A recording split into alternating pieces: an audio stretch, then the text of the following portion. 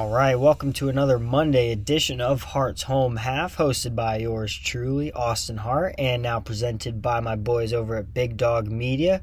You know where to find us on both Instagram and Twitter at Hart's Home Half and at Big Dog Media. And really big news as well. If you are interested in reading up on any of the Tampa Bay Rays articles that I'm now contributing for Fansided over at the Rays Colored Glasses site, you can find that link in my Instagram or Twitter bio at AustinHart24 on both platforms. I'm really excited to be a part of this Fansided family, and me and all the writers over at the Rays Colored Glasses site, there's going to be so much great content coming out. So if you want to read up on any of that, definitely go check that out at the link in either of my bios on Twitter or Instagram.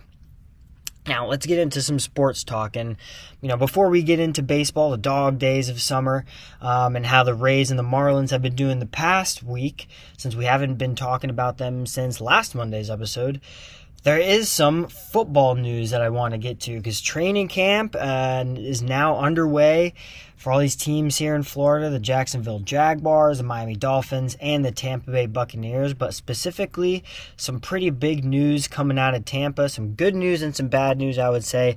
I'll start out with the bad news. Unfortunately, as recently as I think 2 or 3 days ago, the Bucs are expected to be without starting center Ryan Jensen for some period of time. He had a pretty serious knee injury suffered in practice. He was carted off the field. He was very explosive through his helmet. He was very frustrated that something had happened there at practice, and definitely has rendered him out for a very good period of time. Very unfortunate blow for the Bucs, and with an offensive line that's already pretty thin due to Ali Marpet's retirement, Alex Kappa is signing with the Bengals, and now we're gonna have Ryan Jensen go down on the injured list for a very long time. This is just it's a little worrying, honestly, as Tampa Bay is starting to get into this training camp and whatnot, because I think Robert Hainsey, I believe, is the backup center that they're going to be trying to fit in there for Tom Brady. But again, it's Tom Brady that we're going to have to protect, the GOAT. We can't let him get pressured too much. We can't risk injury, and we have to give him ample time to be able to get that ball out to the amazing receivers that we have. One including the Julio Jones. Yes, Julio Jones. That is the good news of the Bucs offseason right now.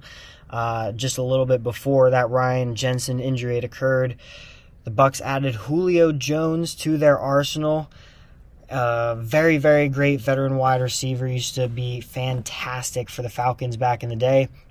And just last year had a very down season over in Tennessee with the Titans. Just injuries kind of plagued him a lot last season, and just wasn't able to really have that production on the field that the Titans were expecting in that one-year deal. But I'm really excited about this, because I know that Julio Jones is kind of I think he's been a real injury-prone guy throughout his entire career, and I understand it, but he's super talented.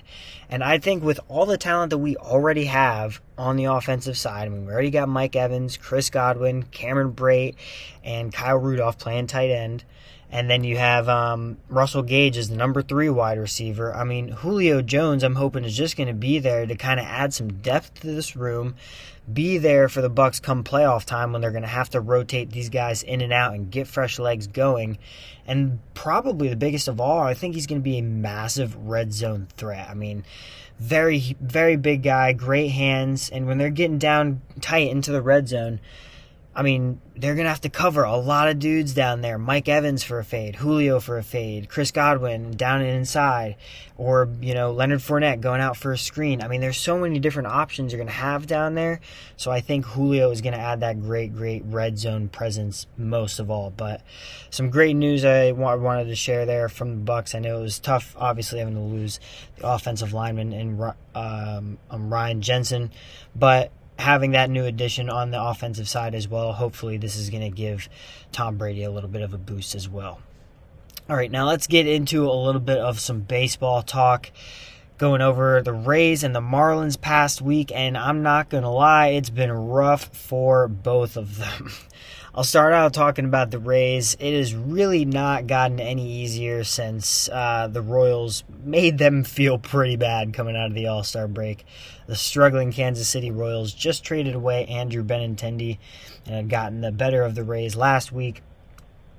But this previous week as well, they lost 3 out of 4 games to the Orioles and Baltimore, and the one game that they did win was in extra innings. Then they had to come home and lose another series to the Cleveland Guardians. So I'll kind of spare all the details of going, game by game of all these games, but I'll kind of just generally pick apart what's going on with these teams or with the Rays in both of these series.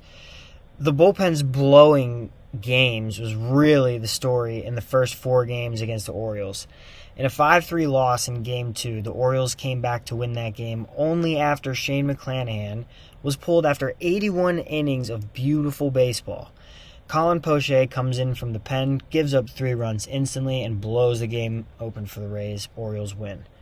The same even went for the extra innings game that the Rays were only lucky enough to win by a Randy Arozarena hit in the 10th inning. They only went to extras because shortly after, they only went to extra innings because they gave up a game-tying homer in the 9th. Like, are you kidding me? You couldn't have just hung on for the win and had to give the 9-hole hitter a bomb to tie up the game and at least give him a semblance of a chance to sweep us?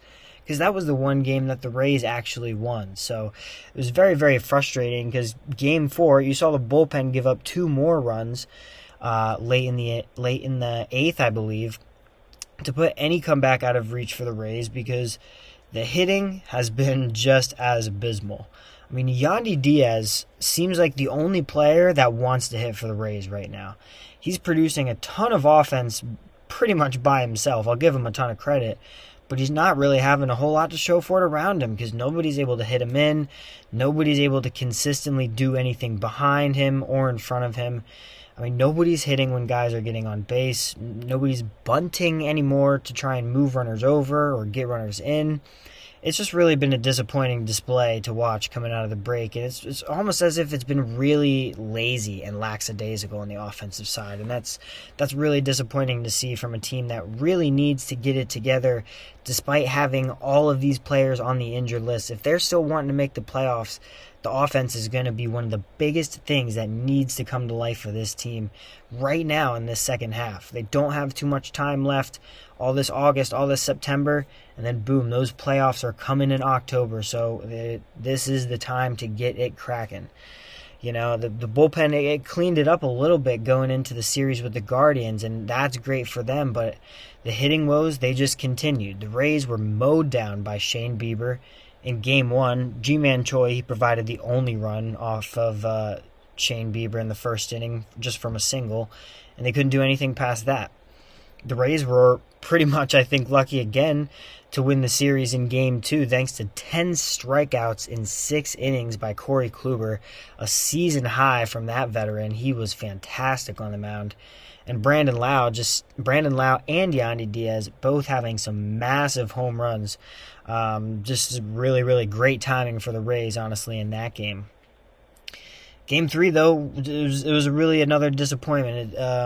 But I couldn't say that the bullpen blew it. I couldn't really say that the offense blew it too much either. This L was kind of handed to Shane McClanahan, and it sucks to say that, but the ace just did not really have his best stuff. I think probably one of his worst starts of the season. He surrendered 5 runs in 4 1/3 innings, and I mean, he just did not look like he just didn't really look like himself, honestly. His pitch location wasn't sharp. I don't think his velocity was quite as there. I don't know. It just seemed like his confidence was a little rattled. But, hopefully he can use this break now to refresh and come back on his next start looking like the all-star game self that he should be. The Rays, though, they really just, I think, need to refresh a little bit. Rolling into August now. It's August 1st. They don't play tonight. They have a nice break. But they host the Toronto Blue Jays for a quick 2-game series at home starting tomorrow at 7:10. So this is where the Rays are really going to need to get right against these Toronto Blue Jays. They're ahead of them in the division, the Blue Jays are, so this is the Rays' chance to be able to go up a couple games on them a little bit and definitely put some pressure on them. As far as the Marlins go, it hasn't really been real easy sledding for them either in this past week. I will say, though, they had a nice split series with the Reds in Cincinnati. That was fair.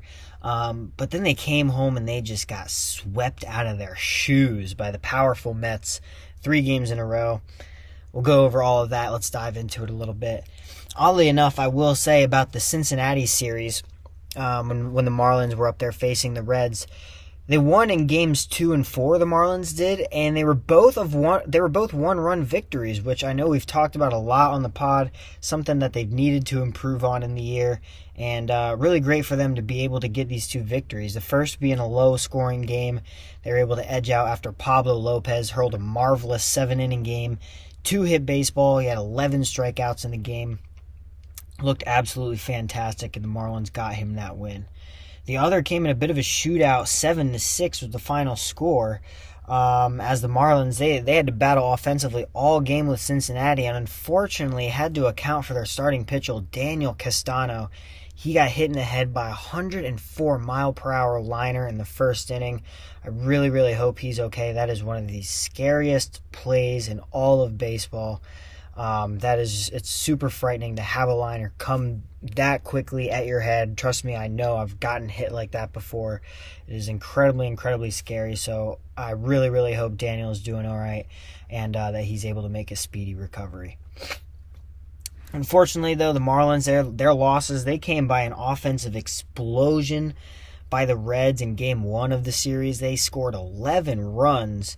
That included Jonathan India, former Gator great, hitting his first career grand slam for the Reds. So, I know we're talking about the Marlins, but props to him. Good for him. Gator great there, getting his first career grand slam. And in Game 3, Luis Castillo, he pretty much just mowed down the Marlins. They didn't have anything going against him. Luis Castillo struck out 8. Kept him down all afternoon, and I believe that was the last game I think Luis Castillo pitched in a Reds uniform before he was traded over to the Seattle Mariners. So good for Luis Castillo, honestly, to be able to end on a good note, I will say, with his with a team that he's been tenured with for a pretty good amount of time so far. So then, unfortunately, as the Marlins are coming back home to host the division-leading Mets, things are going to just kind of unravel from there. Sandy Alcantara had arguably one of his worst starts of the season in Game 1. I mean, he just did not look great either. He gave up 8 hits, 3 walks, and 4 runs in just 5 innings of work. I mean, just not indicative at all of what the Big Ace has been doing so far this season. Brandon Nimmo and Starling Marte pretty much just led the way for the Mets against Sandy and the Marlins bullpen. They put together all 6 RBI in between them in the 6-4 loss they handed the Marlins. In Game 2, the Marlins, they were just completely shut down yet again offensively. Shut out in 4-0. Veteran Carlos Carrasco on the mound for the Mets. He went 7 2/3.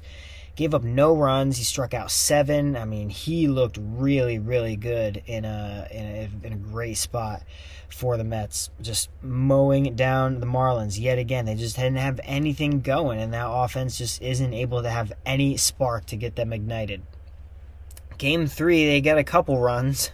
Well, a few, I guess, but it was a 9-3 beating. I mean, every Met in the lineup had a hit. 7 out of the 9 had multiple hits, and 3 of the Mets players had 3 hits each. I mean, Pablo Lopez started this game and probably had his worst start of the season as well. He only went 2 2/3, but he gave up 12 hits in the process, along with 6 runs. I mean, yikes. Talk about a tough start on that one. Yeah, he's just really going to need to flush it, forget about it, and get ready for the next start because, man, that is not one that you want to reminisce on. Sheesh. Definitely a little bit of a rougher stretch of the road, that's for sure, for these Marlins. But I think they have a little bit of a shot at redemption. Starting tonight, they're going to host the Reds again. They're going to play the Reds again, but now they're going to host them at home, and they're going to square off with them beginning at 6:40 So hopefully the Marlins can get right and be able to win this series against their National League opponent. So that's pretty much going to do it for this episode of Hearts Home Half. Thank you so much to everybody that was tuning in today on this Monday edition. I'm looking forward to another great Thursday edition later this week, where we'll talk, I'm sure, some more baseball and hopefully some more football news as well. Really excited for that. And hopefully we'll have some trades going on by this trade deadline in the MLB. Supposed to be done by tomorrow at 6 p.m., I believe. So hopefully we'll get maybe some trade action going, and we'll be able to talk about that as well. But until that next episode on Thursday, I'm Austin Hart, and I'll see you next time.